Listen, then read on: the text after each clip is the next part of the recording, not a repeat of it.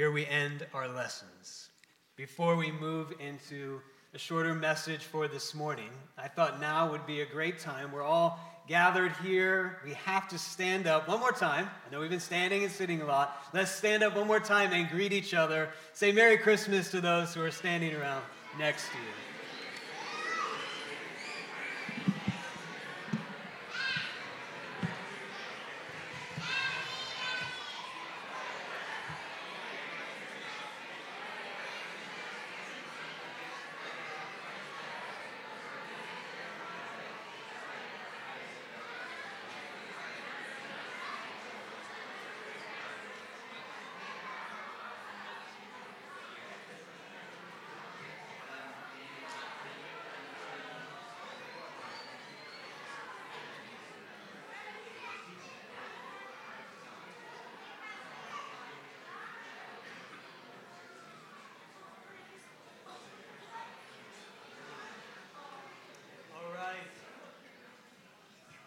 Well, as you're finding your seat again, just a few quick announcements, things happening in the life of our church.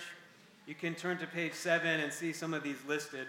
First off, if you are visiting with us, if you're family in town, if you're friends who have come to worship with us on this Christmas Day service, we are so glad to welcome you. So welcome and Merry Christmas to you. If you are new and you'd like to learn more about our church, there's a little card that is there in the pews in front of you. It says Connect Card. One of the things we love to do at Trinity is welcome anybody who's visiting with us. So there's that little card in front of you, and that's the way that we know that you were here with us, and so we can follow up with you and answer any questions you have about our church.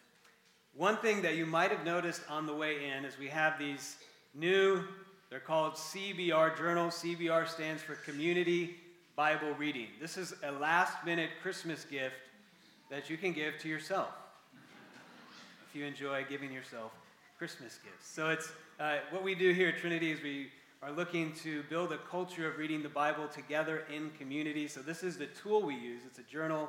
It has a plan, a Bible reading plan in there. So we got them here before the new year. The new schedule kicks in on January 1st, so you can pick those up on your way out. Also, just a few notes. Kids ministry. This week, of course, we don't have our normal kids ministry. Next week, it begins again. We'll have probably some combo classes next week, but the teachers will be back, and we'll have our children's ministry in place next week. And one final thing about next Sunday. So this is one of those years where Christmas Day is on Sunday, and New Year's Day is on a Sunday as well. So it's this double back-to-back holiday Sundays. So next week, I'm actually doing a pulpit swap. So I'm swapping with a pastor named Jeff Suhr in Irvine. So he'll be here. He'll be preaching. I think you guys will really enjoy him. We are in the same denomination, partnering together. And so this is a chance for us to be with each other's congregation. He'll be here next week. All right, that's all by means of introduction and words of welcome. We are now going to look at this passage that I just read as we ended our lessons with reading number 6. And this is the story from Matthew chapter 2 about the wise men. This Advent, we've been looking at how Matthew tells the story of the birth and the infancy of Jesus. And we've seen how the significance of Jesus and Christmas can be summed up in 2 short words. There they are on the screen if you're looking up there with us. That Jesus, Matthew is trying to tell us in all sorts of different ways, Jesus is God with us. These 2 words are how Matthew sums up the whole story of his birth, of his infancy, the whole story of Jesus, his birth, his death, his resurrection, and his mission. Jesus is Emmanuel, God with us.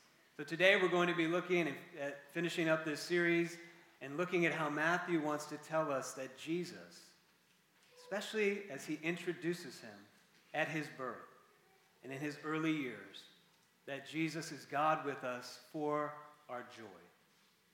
Some of you have opened presents already. Anyone? You opened presents? I know you did. So we were up at probably about 5:55 this morning, and the kids were downstairs opening their presents. That is a highlight, right, of Christmas, opening presents. Maybe you still have some to open today or this week. When I was a kid, I loved to open presents. One of my favorite presents that I got multiple Christmases was anything that had to do with Star Wars. Yeah, Star Wars figures. I love my Star Wars figures. And when I got a new Star Wars figure, I would say, yes, I am the happiest person in the world because of this Star Wars figure that I got, and I would play with it and love it all day long.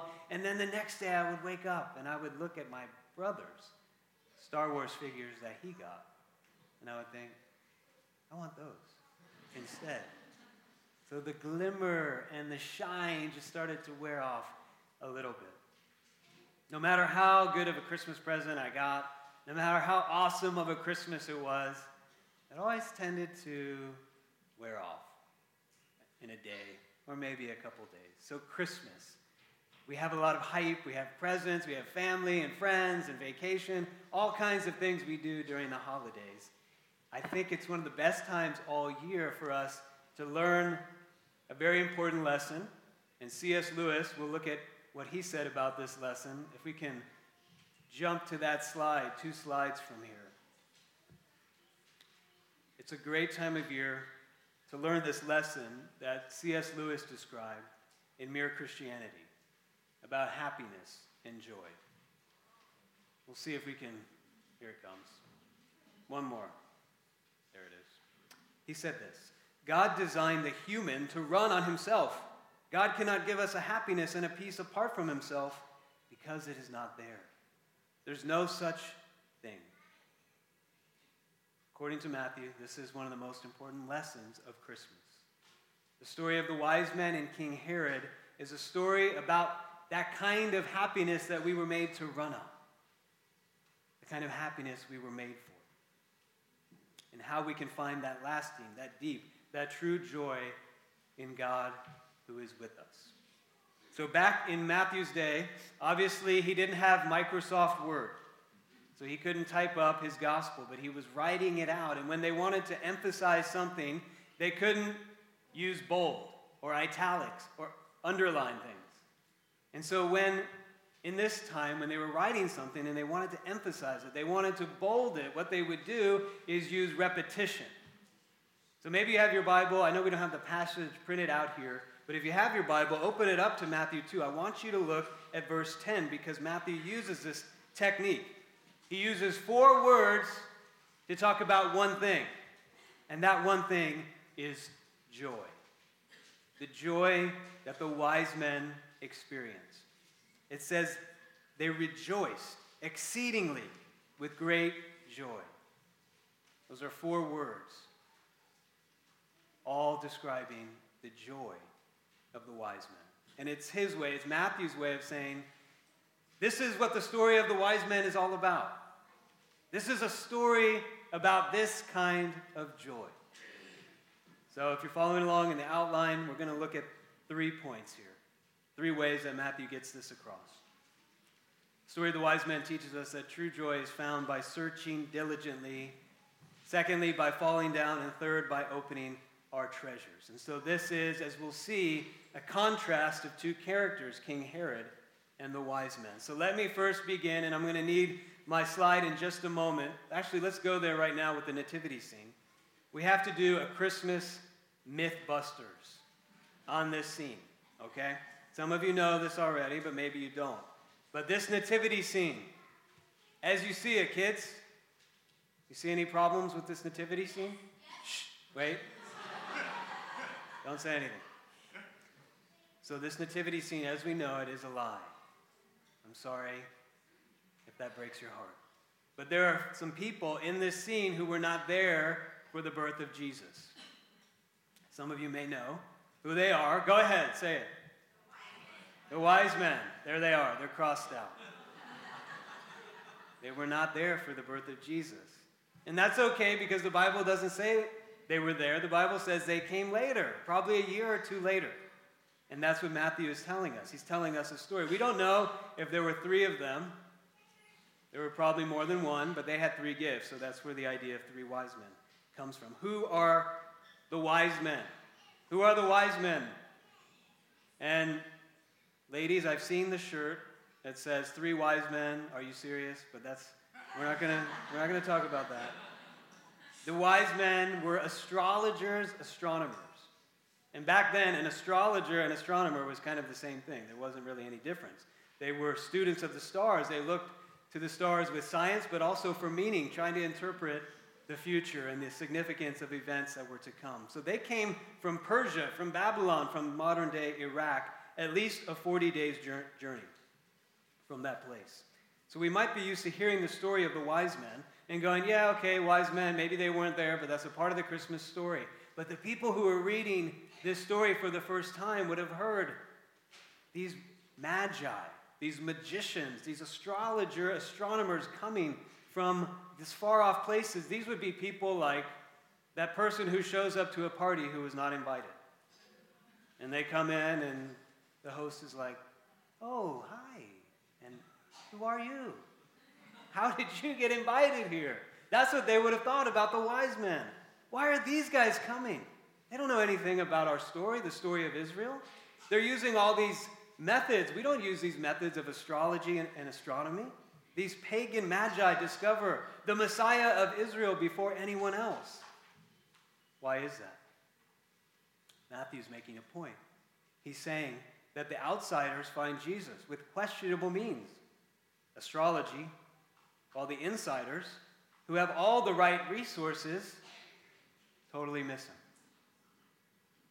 The Magi searched diligently, following a star, while the leaders of Israel, who had the scriptures, who read the scriptures, they totally dismissed and ignored Jesus.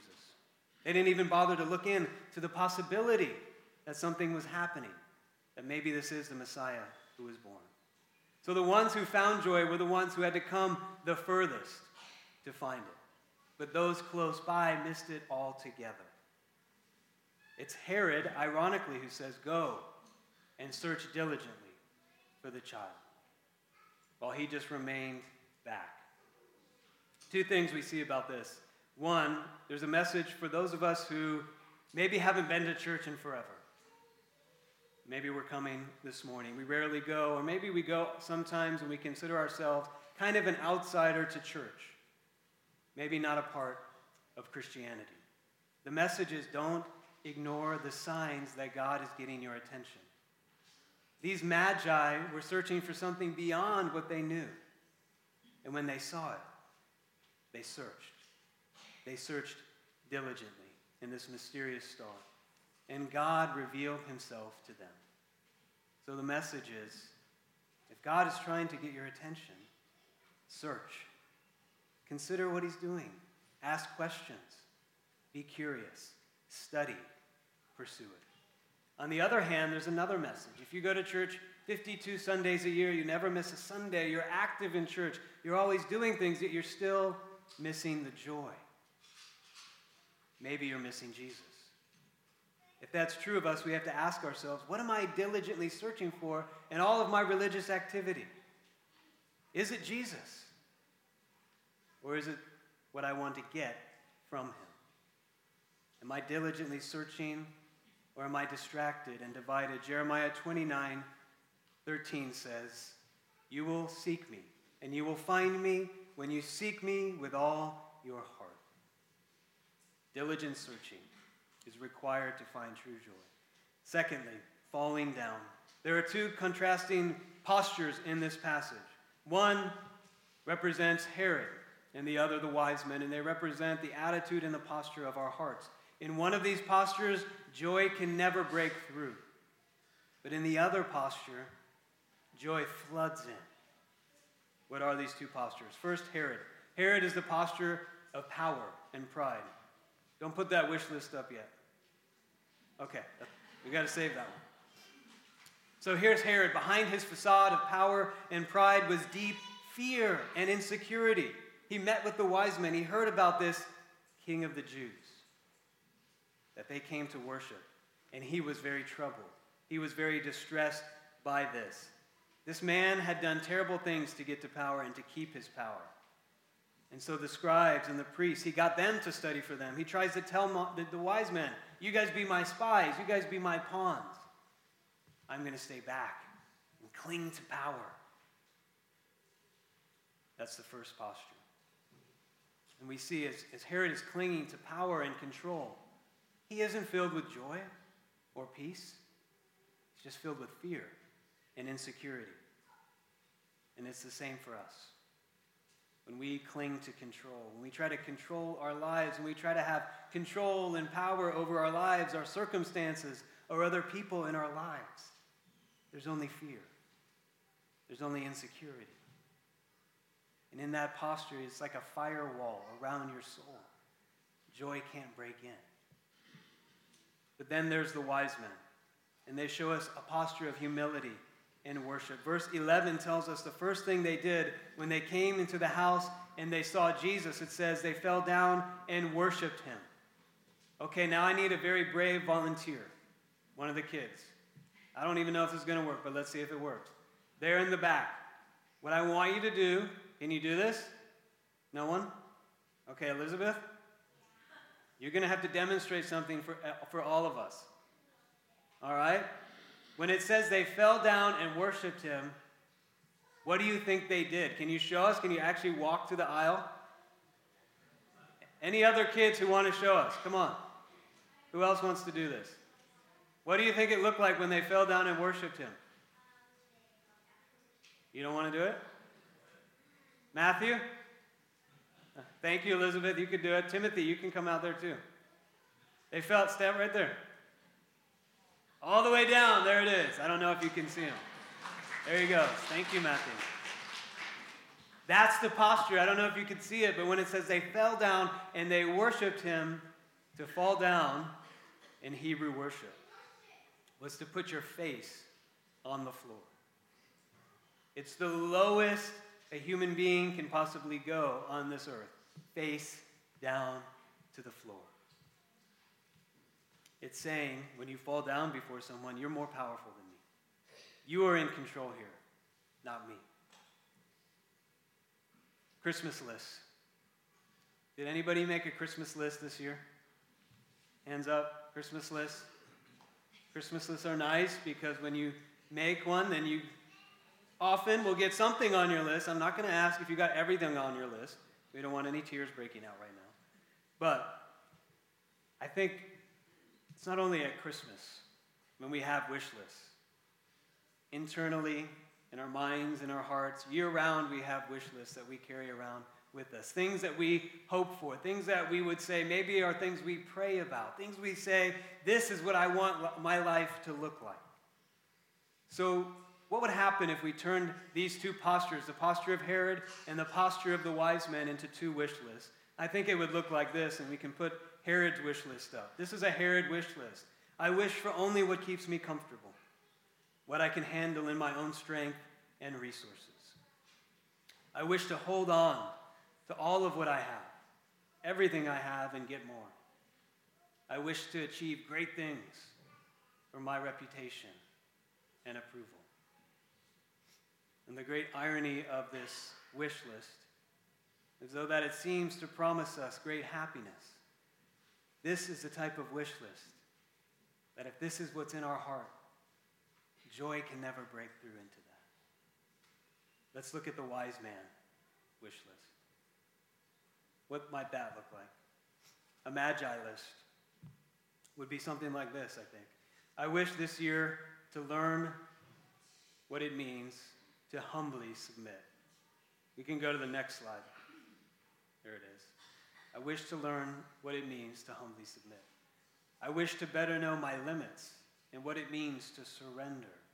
I wish for whatever it takes to keep me on my face before God.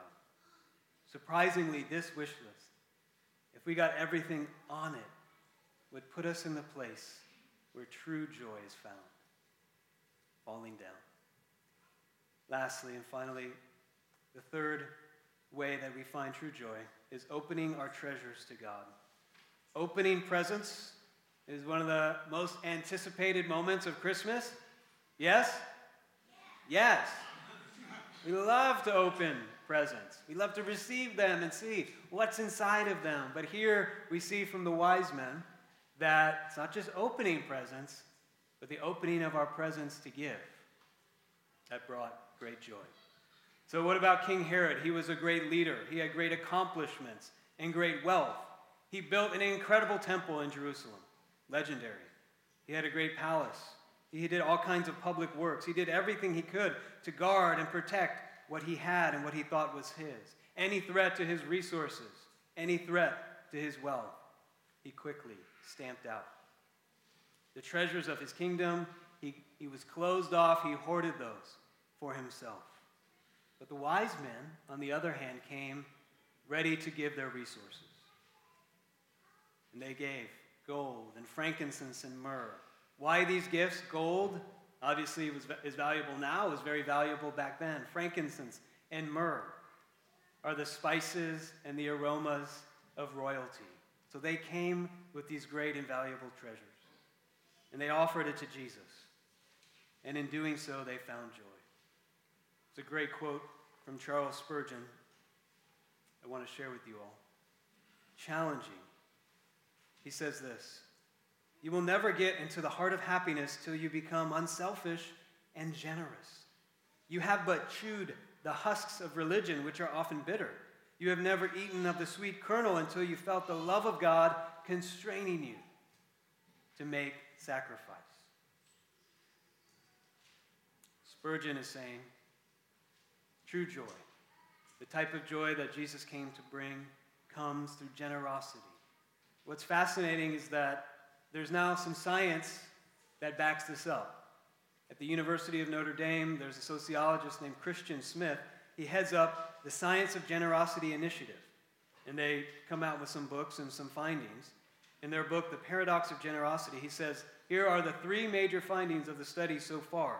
We have learned this. First, the more generous Americans are, the more happiness, health, and purpose in life they enjoy. Second, we have excellent reason to believe that generous practices actually create enhanced well-being. Third, despite all of this, it turns out that many Americans fail to live generous lives. Why is that? Well, there's probably a lot of reasons. I think one of the reasons is we have to be set free from the belief that joy is found in what we get rather than in what we give. We've been contrasting King Herod to the wise men, but this passage actually invites us to make a more important comparison between two figures. There's great tension that begins in this story in verse 2, when the wise men come to Herod and they ask him the question, "Where is he who was born King of the Jews?" And Herod is saying, "No, I'm standing right here. I'm the King of the Jews. If you're looking for the King of the Jews, that would be me." Matthew goes out of his way to call Herod king. Twice, Herod the king. He calls him the king later. And we're meant to contrast these two kings. This story is really the tale of two kings. One king lived to be strong, to hold on to power, to exalt himself. And when he died, he lost it all. The other king came to be vulnerable and weak. He came to us to humble himself. And in his death, he won victory over sin and death and evil, and ushered in an eternal kingdom. The next time that Jesus is called King of the Jews in the gospel is in Matthew 27, verse 11. He's called the King of the Jews by Pilate. He says, "Are you the King of the Jews?" And then he writes that phrase on the sign that hung on the cross: Jesus, King of the Jews. Two kings. One who kept it all. One who gave it all away so that we could have joy. And as we search diligently, as we fall down before him, as we open up our treasures to him, we discover, first, he has sought us out. He has come down to be with us. And he has opened up the greatest treasure, the truest source of joy and happiness. Life, eternal life, reconciliation with God. Jesus, God with us for our joy. Please pray with me. Lord, we're thankful that we can be together on Christmas Day. We sing songs that have incredible notes of joy. We know there are messages that are surrounding us that this is the best time of the year. It's the most wonderful time of the year. And often we go through the ups and downs of our expectations and anticipations about this season. And I pray we wouldn't miss this. I pray even today, as we still celebrate, as we eat with friends and family, as maybe we go and open more presents, I pray that you would break through with true joy, lasting joy, joy that satisfies. Thank you for coming to us so humbly. Thank you for coming to us to remove everything that stands in the way of us finding you, our heart's true and only lasting joy. We pray this in Jesus' name. Amen. Would you stand? We're going